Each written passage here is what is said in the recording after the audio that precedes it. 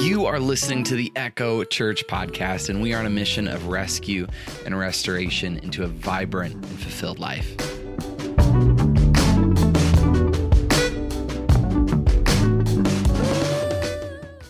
Can you just give me a courtesy laugh, please? I think that Elf paints this picture, and this specific scene, it paints the picture of the complex nature of the holiday season. We have lists upon lists, we have activities, and we have people to do all that with, and we've all got to cram it in some kind of ridiculous amount of time in the midst of work and all the other activities that we have to try to navigate around. And I'd also think that his story and kind of the unique complexity of his background, which is Buddy and his background, and Walter Hobbs, kind of paints a picture of church, kind of like how life is here on earth. Let me just explain to you a little bit about it. And Christmas Eve, a baby boy is taken out of an orphanage, and he crawls into Santa Claus's sack, and he's transported to the North Pole. And when the elves meet him, they name him Buddy because that's the diaper name, which is probably one of my favorite parts of it. And then Papa Elf adopts him, and then eventually helps grow him up. And then obviously Buddy's like different than everybody else, and eventually finds out that he's human, and that's when the elf sits him down and says, "Oh, by the way, you've been adopted. You were up for adoption, and your actual dad is Walter Hobbs, and your mom is Susan Wells, who's no longer with us, and your dad works at this children's book publisher in the Empire State Building. But the bad news is this: is your dad's on the naughty list." And obviously, just crumbled Buddy, but the elf said this, "But I think you could redeem them. I think you could go back and redeem your dad off that list." And so I think that this story in Buddy's life just kind of begins to paint the picture of what we live in. Our families look like this. They sound like this. There's situations that are just complicated. And so with that in mind, with the context in which we live, you throw the holidays in that, and it kind of just stirs up certain emotion. It stirs up some excitement. But for some of us, we like to run the other way. We'd like to just hibernate for the next month. And let me say it like this. I really think that the holidays expose what we try to hide the rest of the year. Because we're put into rooms, we're put into places, and we come into really close enough proximity to people that begin to remind us of drama, remind us of our dreams, and reminds us of death at points. Let me just explain this a little bit more before we go into the scripture, which, by the way, if you have your Bible, open up to Matthew chapter 2. We're going to eventually get there. Drama. We willingly walk, or begrudgingly at least, walk into small rooms with a lot of people who love you the most, but have hurt you the most as well. And I don't know if you're like me at all, but sometimes being in close proximity with family is not always the easiest thing to do. Anybody agree? Okay, don't raise your hand. You're probably sitting next to your friends or your family. The other thing is this is death. Holidays remind us of the people that aren't in that room anymore. And for some of us, that's very, very hard. And it's hard to enjoy the holidays and enjoy the festivities because all we can do is focus on the people who have put an imprint in our life but are no longer there. And then dreams. It's at the end of the year, and New Year, as it one year passes, a new year begins. And as that new year begins, we're reminded of some of those dreams and ambitions that we have. And we start brand new goals and ideas of what we're going to do this year. And for some of us, we take a step towards our dreams. But the older we get, I believe, we begin to walk away from those. Because life has this ability to just be really honest with us and turn our glass that is half full into half empty. And so what I'm trying to say is this, is holidays are complex. This time is complex. And for those that are really young, you may not have experienced this. I would just say that as you age, the more difficult I think holidays become. Yes, they're exciting, but they also can be very challenging. And so we as a church, what I want to do is learn the art of putting Christ at the center. And at the same time, I also want to deflect receiving everything, and like this is like the holiday is all about us. I think at the same time, the question that we should ask ourselves is what gift do you bring? What gift do you bring? The holidays are complex, as I mentioned this, but I don't think that they're much different than in Jesus' day. And so Matthew 2 is you have a bunch of drama, you have a bunch of death, and honestly you have a bunch of dreams, and it's all centered around a baby named Jesus. And so if you have your Bible, open up to it. Matthew 2, it says this: after Jesus was born in Bethlehem in Judea during the time of King Herod. Now I want to focus on Team Herod, King Herod. And so just keep in mind, we're going to focus on some of these verses that kind of reiterate what King Herod's all about, and just know that I'm skipping some verses, and I'm going to reiterate some in other messages as we go forward. But so during the time of King Herod, Magi from the east came from Jerusalem and asked, "Where is the one who has been born King of the Jews? We saw a star when it rose and have come to worship him." And verse 3 says this: when King Herod heard this, he was disturbed, and all Jerusalem with him. Because if King Herod ain't happy, Jerusalem is not going to be happy. And we'll learn a little bit more about why that is. When he had called together, what he did is he called all the people's chief priests and the teachers of the law, and he asked them, "Where is the Messiah going to be born?" And they replied back and said, "In Bethlehem and Judea." We're going to skip to 7. It says, Herod called the Magi secretly and found out exactly the time that the star had appeared. And then he sent them to Bethlehem, and he said this: "Go and search carefully for a child, and as soon as you find him, report back to me so I may go back and worship him." So the Magi went and worshiped him. And then in verse 12, it says this: being warned in a dream to not go back to Herod, they returned to their country by another route. And then when Herod realized that he had been outwitted, he had been tricked by the Magi, he became furious. And what did he do? He ordered a bunch of boys to be killed in Bethlehem and its vicinity, 2 years younger and old, or 2 years of age or under, in accordance with what the time that he had learned from the Magi. And in verse 19, the end of the story is this: when Herod had died, an angel of the Lord appeared in a dream to Joseph and said, "Get back, take your child and your mother, go back to the land of Israel, for those who have been trying to take your child's life are now dead." What I want to tell you today is that King Herod is a complex man. And if we live in a complicated situation, or we have a complicated or a complex family, it's because we're surrounded by complex people. I mean, let's be honest, we're complex individuals, and Herod is no different. And let me just share why. This is who Herod was. Racially, he was Arab. Culturally, he was a Greek. Politically, he was Roman, and religiously, he was a Jew. Imagine trying to balance that, which, by the way, I have to warn you, I'm going to geek out on Herod just for a moment, and so everybody take a deep breath and enjoy the ride, okay? I'm going to eventually get to the point, but just hang tight, okay? Religiously, he was forced to become a Jew because the Maccabean revolt and some of the concepts enforced him in when he was a child, obviously, or before he was born into that reality. But his religious behavior and ethic at no point matched up with anything in Judaism. This is the complex reality that Herod found himself in. And so historically, let me tell you a little bit about King Herod. He was known as the King of the Jews because of ruling over that area and that vicinity. He was known as the King of the Jews. And so when he heard that there was a boy, or there's a child that was going to be the King of the Jews, you can now see why he became extremely protective and worried about his power and his prestige.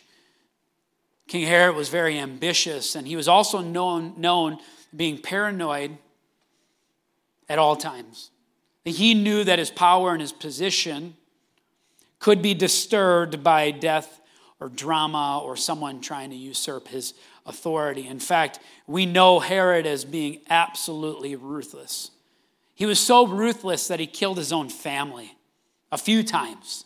He had 15 children, and many of those children were killed by his own orders because he was worried that they would begin to position themselves to take his power. In fact, Caesar Augustus, which would be the guy over Herod, is quoted in saying, "I'd rather be Herod's pig than Herod's kid."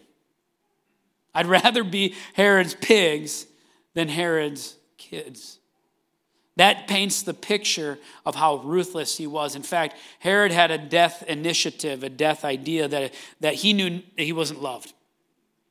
And when he died, he wanted mourning to happen, really, mourning in Jerusalem. So he had made a plan. He had put this in writing. He had told the people in authority underneath him, when he passes, they're to collect 2,000 noble individuals. I'd hate to be on that list, mind you, and brought to the Colosseum or some kind of theater of sorts, and they were all supposed to be slain the day of his death, so there might be mourning in Jerusalem.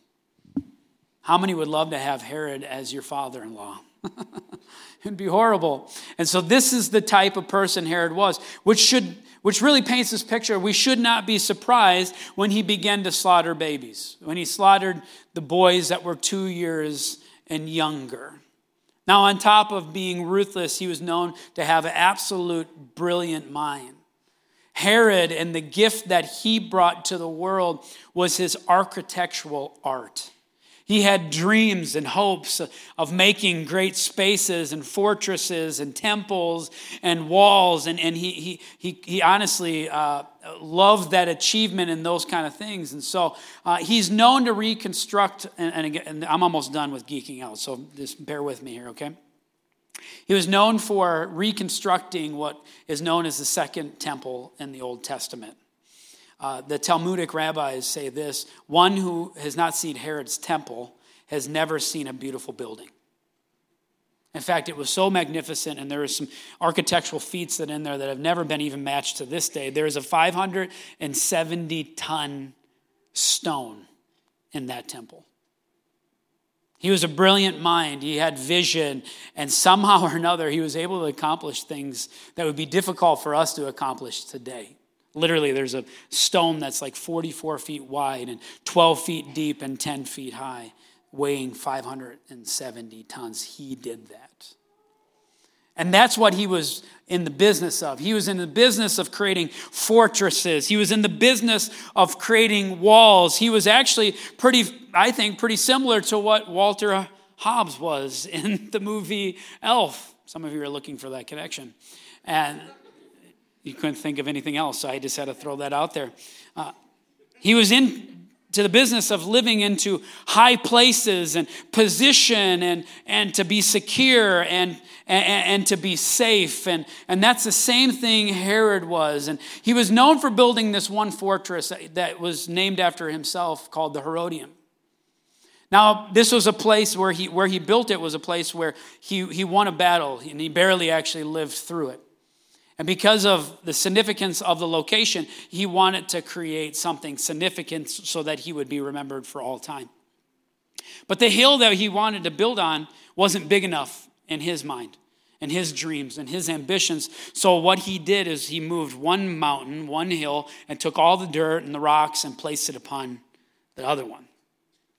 And on top of that, he created this fortress and what we call the Herodium. And it's an absolute amazing feat of that day and age. It was extremely, extremely large, and it was extremely safe. And in fact, what's crazy about this concept or this building is Herod spent about 90% of his time here. So obviously he had a temple of his own and a place where he could hang out in Jerusalem. He had another place out in the desert, and he had like this innate ability to be able to create pools where there were no water and just be able to like make that happen. And so he has this amazing temple / fortress that's out in the desert. But then he also had the Herodium, and that obviously that was where he liked to be. And when we think about the story of Jesus, What's crazy about this location is when he met with the Magi, yes, he could have been in Jerusalem, but he could also been in the Herodium. Locationally, it's 3.5 miles away from Bethlehem. And when the Magi came to him, there was a good chance that a week, could have been that day, could have been within the month, he was back at the Herodium, and the place where he wanted to defeat a child, he could see. In fact, what you see off in the distance here is in the foreground here is Bethlehem, and there's a place here where they believe that potentially Jesus was born and lived and was loved by his parents and visited by the Magi and worshiped by the shepherds. But in that far off distance where you see that big mound over here, this is where Herod sat. And I want to bring this geeky information up to you to say this is how ironic that one of the most powerful men in the world of Jesus' time could not defeat a child, and he was in eyesight. And I'll tell you why. Because this world teaches us, build your fortresses and build your walls and do what you want to do and you'll find peace. But in the midst of those walls, Herod still was not satisfied.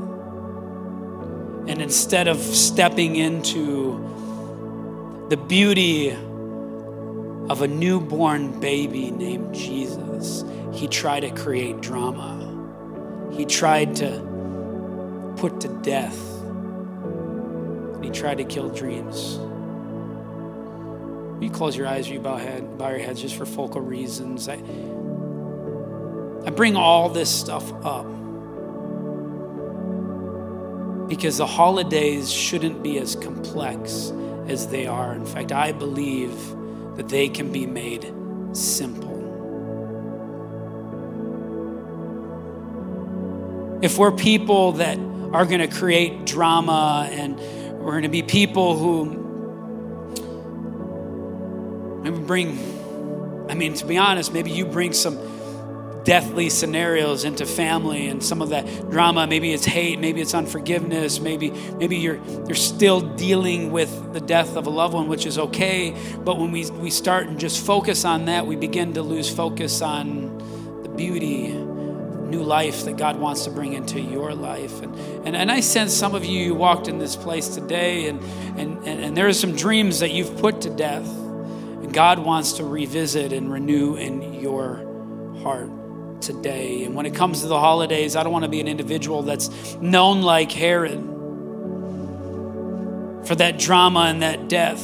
I want to be remembered just keeping it simple. We live in complex situations. We have complex dynamics, but the holidays are meant to be simple. I believe that Artemis does not start with gaining power. It's not about our ethnicity. It's not about a political leaning, cultural understanding, religious duty, or even our past. It starts with a child. And John 3:16 says this in the Message version: this is how much God loved the world. He gave his son, his only, one and only son. And this is why, so that no one needed to be destroyed by believing in him, anyone can have a whole and lasting life. But this is the crisis we're in. God light streaming into the world, but men and women everywhere ran from into the darkness.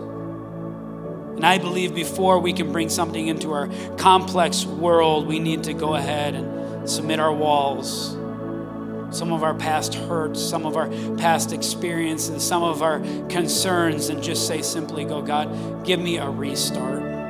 Would you renew my mind? Would you renew my heart? Would you bring a rebirth within me? So we can walk into this holiday season, no matter how complex it is, but keep a simple focus. And that's on the Christ child, Jesus, and the beauty that he brought into this world. want to pray for you today. Jesus, I just understand that some people came in here and they carry the heaviness of drama, death, and dreams. But you're in the business of giving us a fresh start. The Christ child is all about hope. God, I just sense some people walked into this place and they just need an extra ounce or two of hope. Some of us, we need some extra joy.